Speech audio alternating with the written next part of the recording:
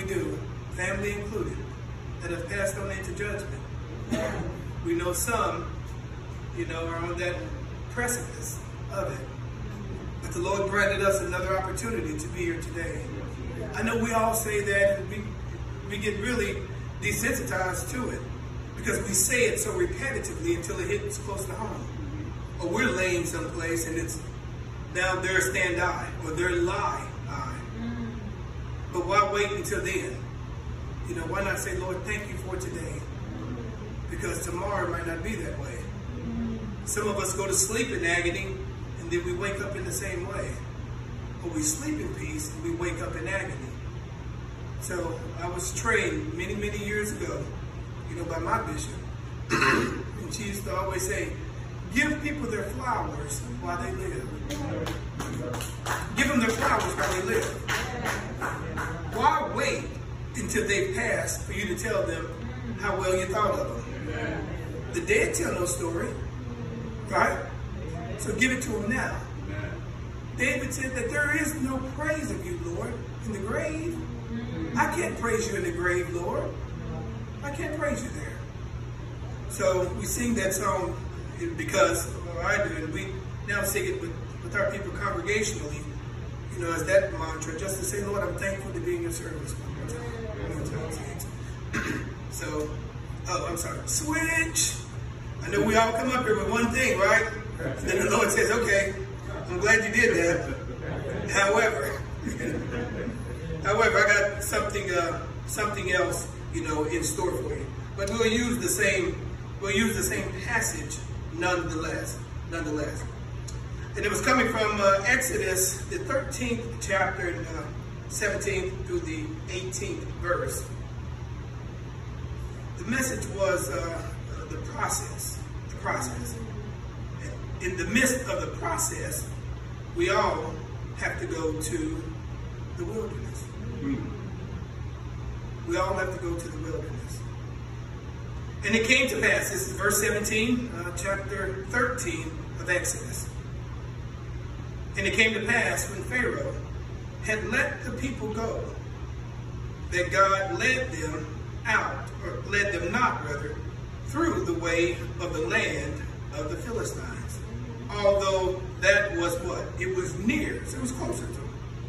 For God said, lest peradventure the people repent when they see war, and they return to Egypt.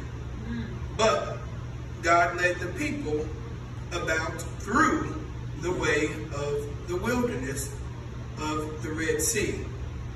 And the children of Israel went up, harnessed out of the land of Egypt. So God led them to the wilderness. Now I've said this many times before, with our people have kind of, beaten it up many times about what the wilderness represents. The wilderness represents a place of change. Okay? It's a distraction-free place. There's no cell phone reception in the wilderness. Doesn't happen there. There's no one bothering you in the wilderness. There's no aunts and uncles to come over to your house in the wilderness. There's no ESPN or Fox or CNN News. There's none of those distractions in the wilderness. It's just you and the Lord.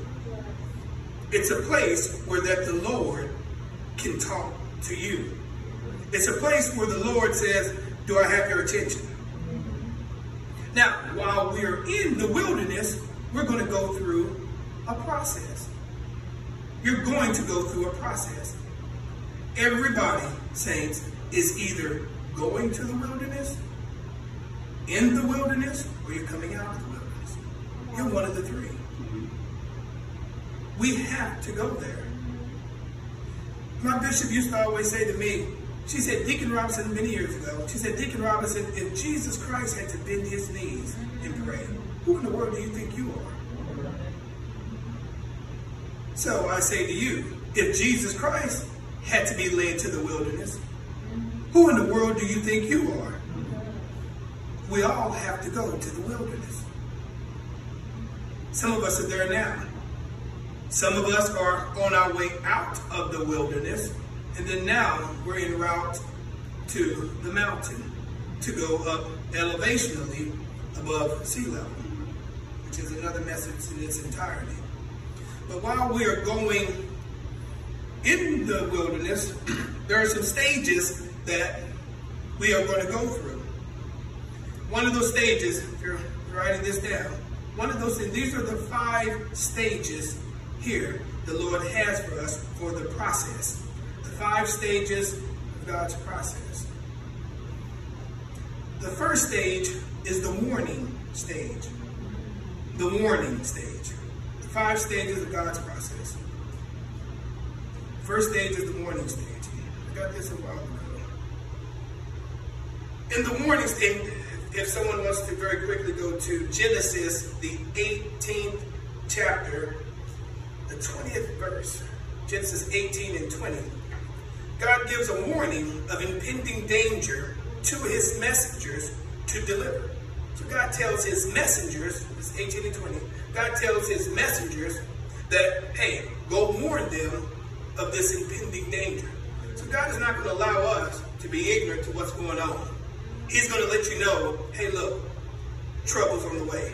Or there's some things going on that I need for you to take heed of. So 18 and 20, if you're there, say amen. Now let me read it real quickly for you.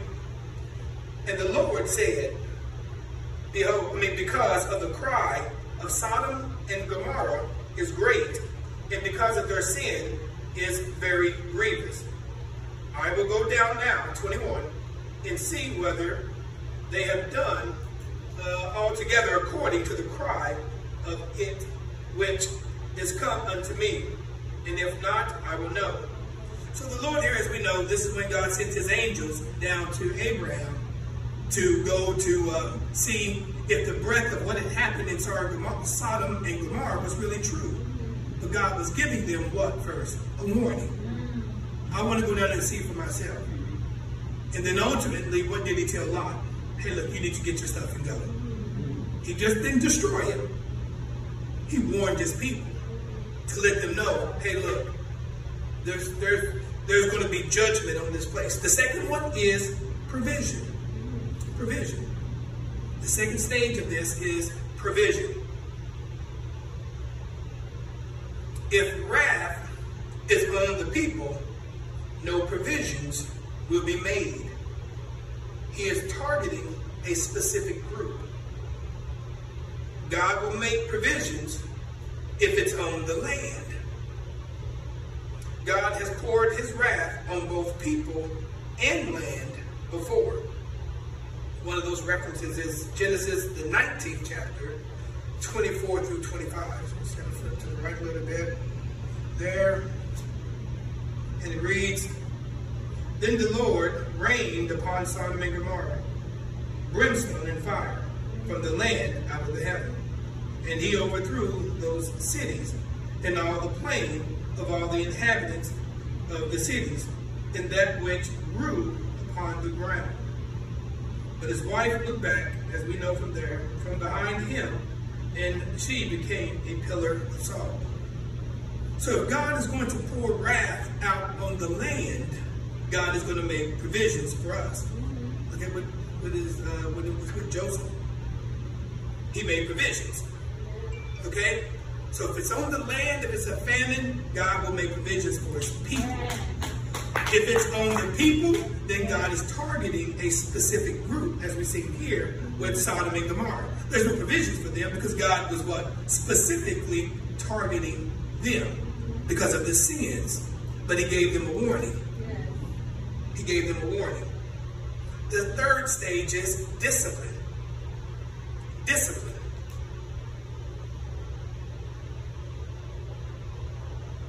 That's going to be in Jeremiah 7, chapter 7, verse 20 through 23.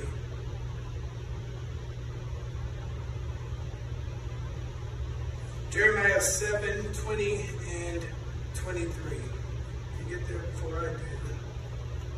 Say amen.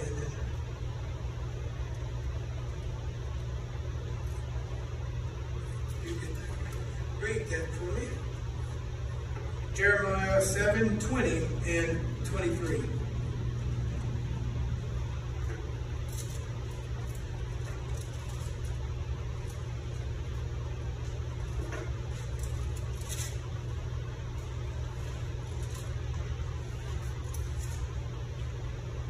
And it's going to be Jeremiah chapter 7, 20 and 23.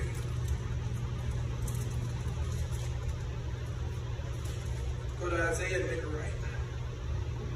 All right, and it reads, 7, 20 and 23.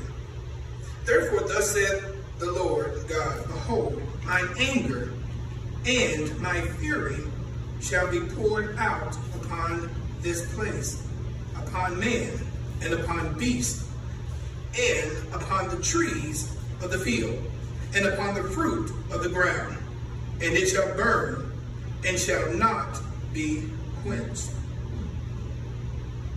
Thus says the Lord of hosts, the God of Israel, put your burnt offerings unto your sacrifice, and eat flesh.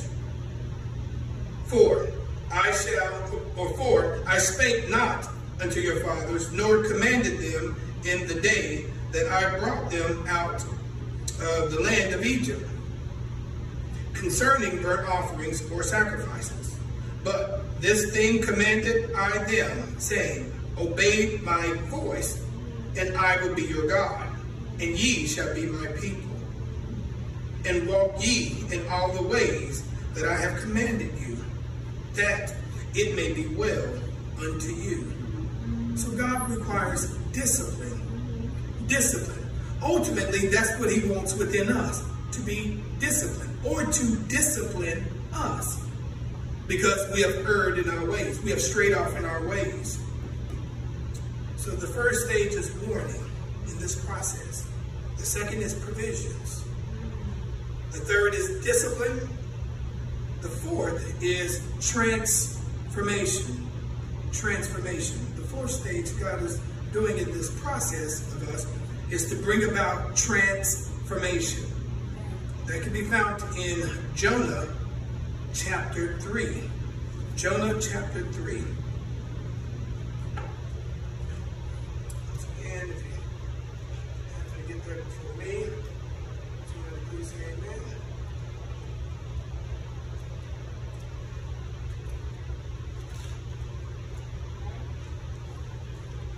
Chapter 3 and 10. If someone could read that. I'll scroll it through. Jonah chapter 3 and verse 10. Can someone read that? When God saw their works, that they turned from their evil way, and God relented from the disaster that he had said he would bring upon them, and he did not do it. Amen. Amen. Transformation. People are remorseful. They repent. The land is healed, and their sin is forgiven. So ultimately, what God is doing, or trying to do, is to bring about transformation. Yes. He's trying to bring about transformation. Yes. He wants us to repent. He wants us to see what we did was wrong. And then now we turn from our way. We now turn and we move in the opposite way. The fifth and final stage is glory. The fifth and final stage is glory. And that's going to be in Ezekiel 6 and 4. Let's just go to the left of Jonah. Over there. Ezekiel 6 and 4. The final stage is glory.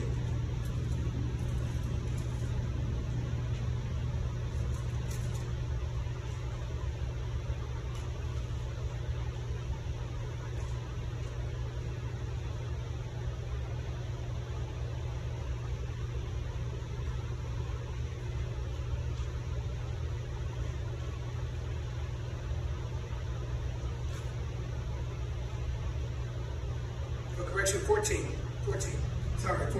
6 and 14. 6 and 14.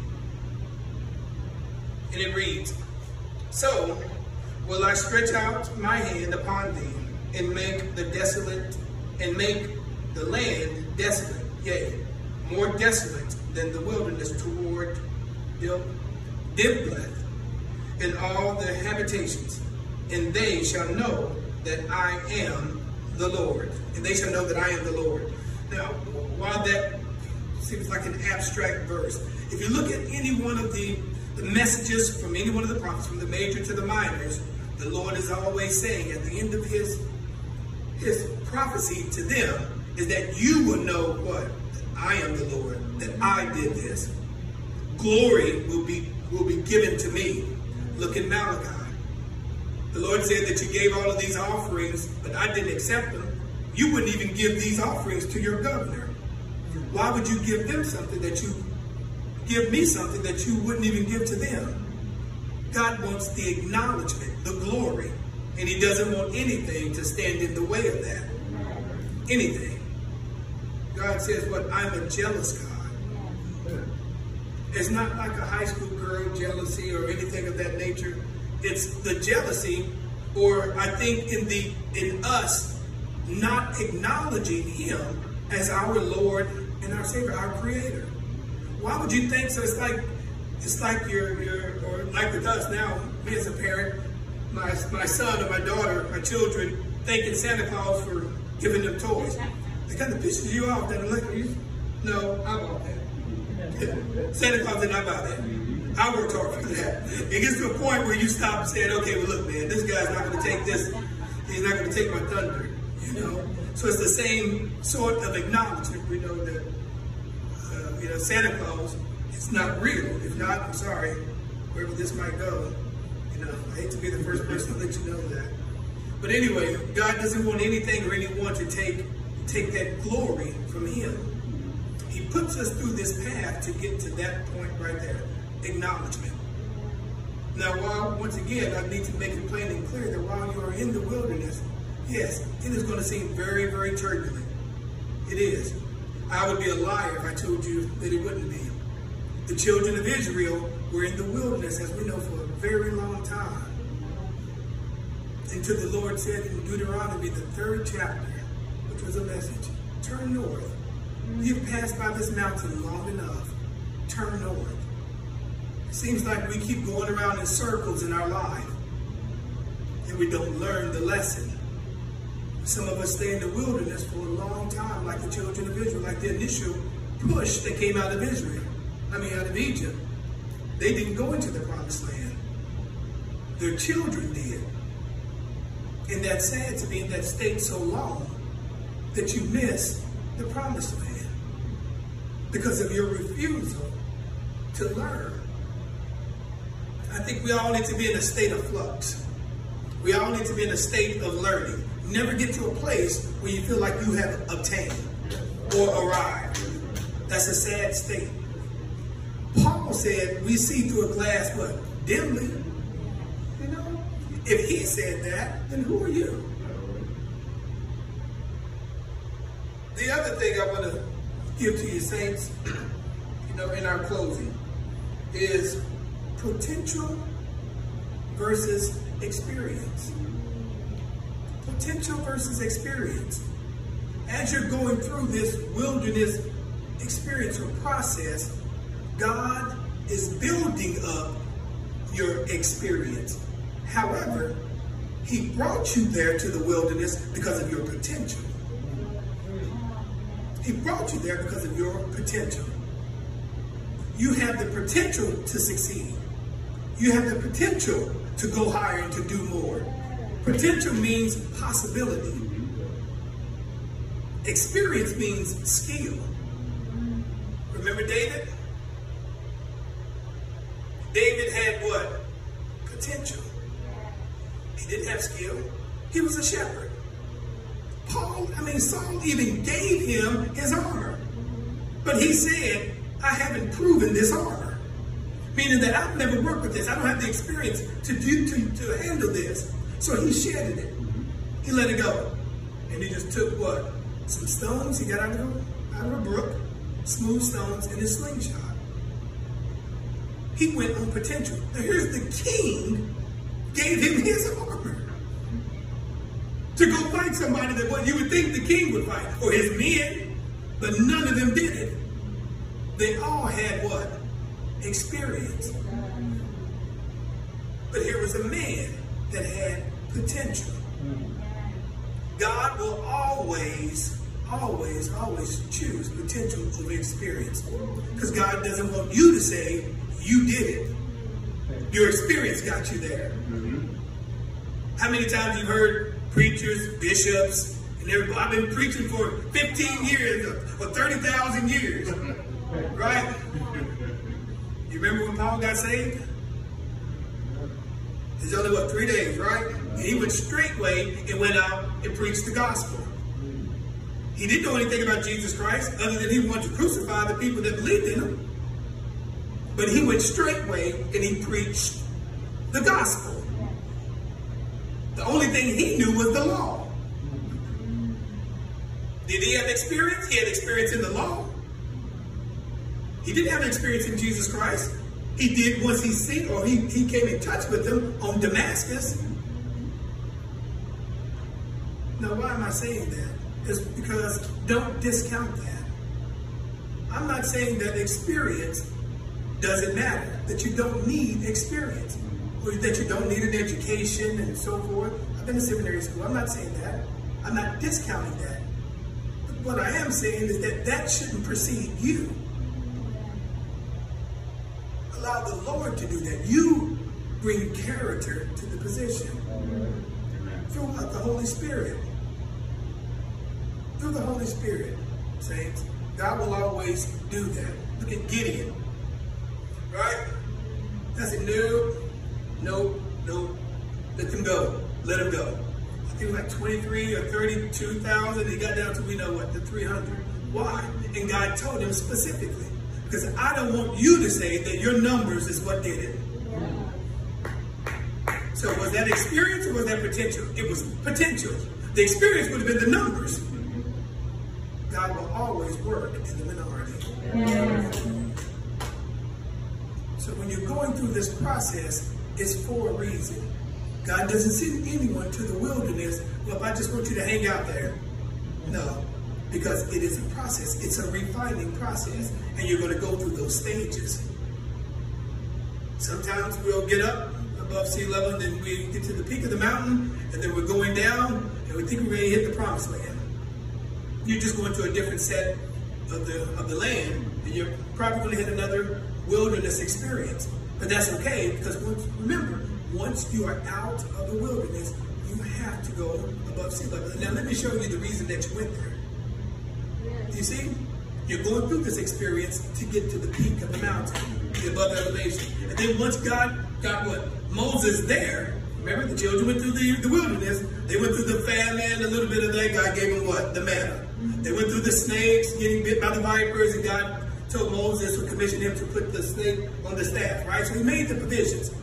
Okay, they wanted meat, so God gave them what? The quail. Where they were just bursting out of everything. They wanted water, so God gave them the provisions. Okay, they're trying to correct the behavior. And they said, okay, we got them out of the wilderness. I think they're okay. Now, Moses, come on up here. Let me show you, okay, above sea level, what's going on. And now he was able to see from an elevated view, okay, what was happening. And that still wasn't, but it still wasn't good enough. So, the process, we have to trust the process. Amen. Amen. Maybe stand.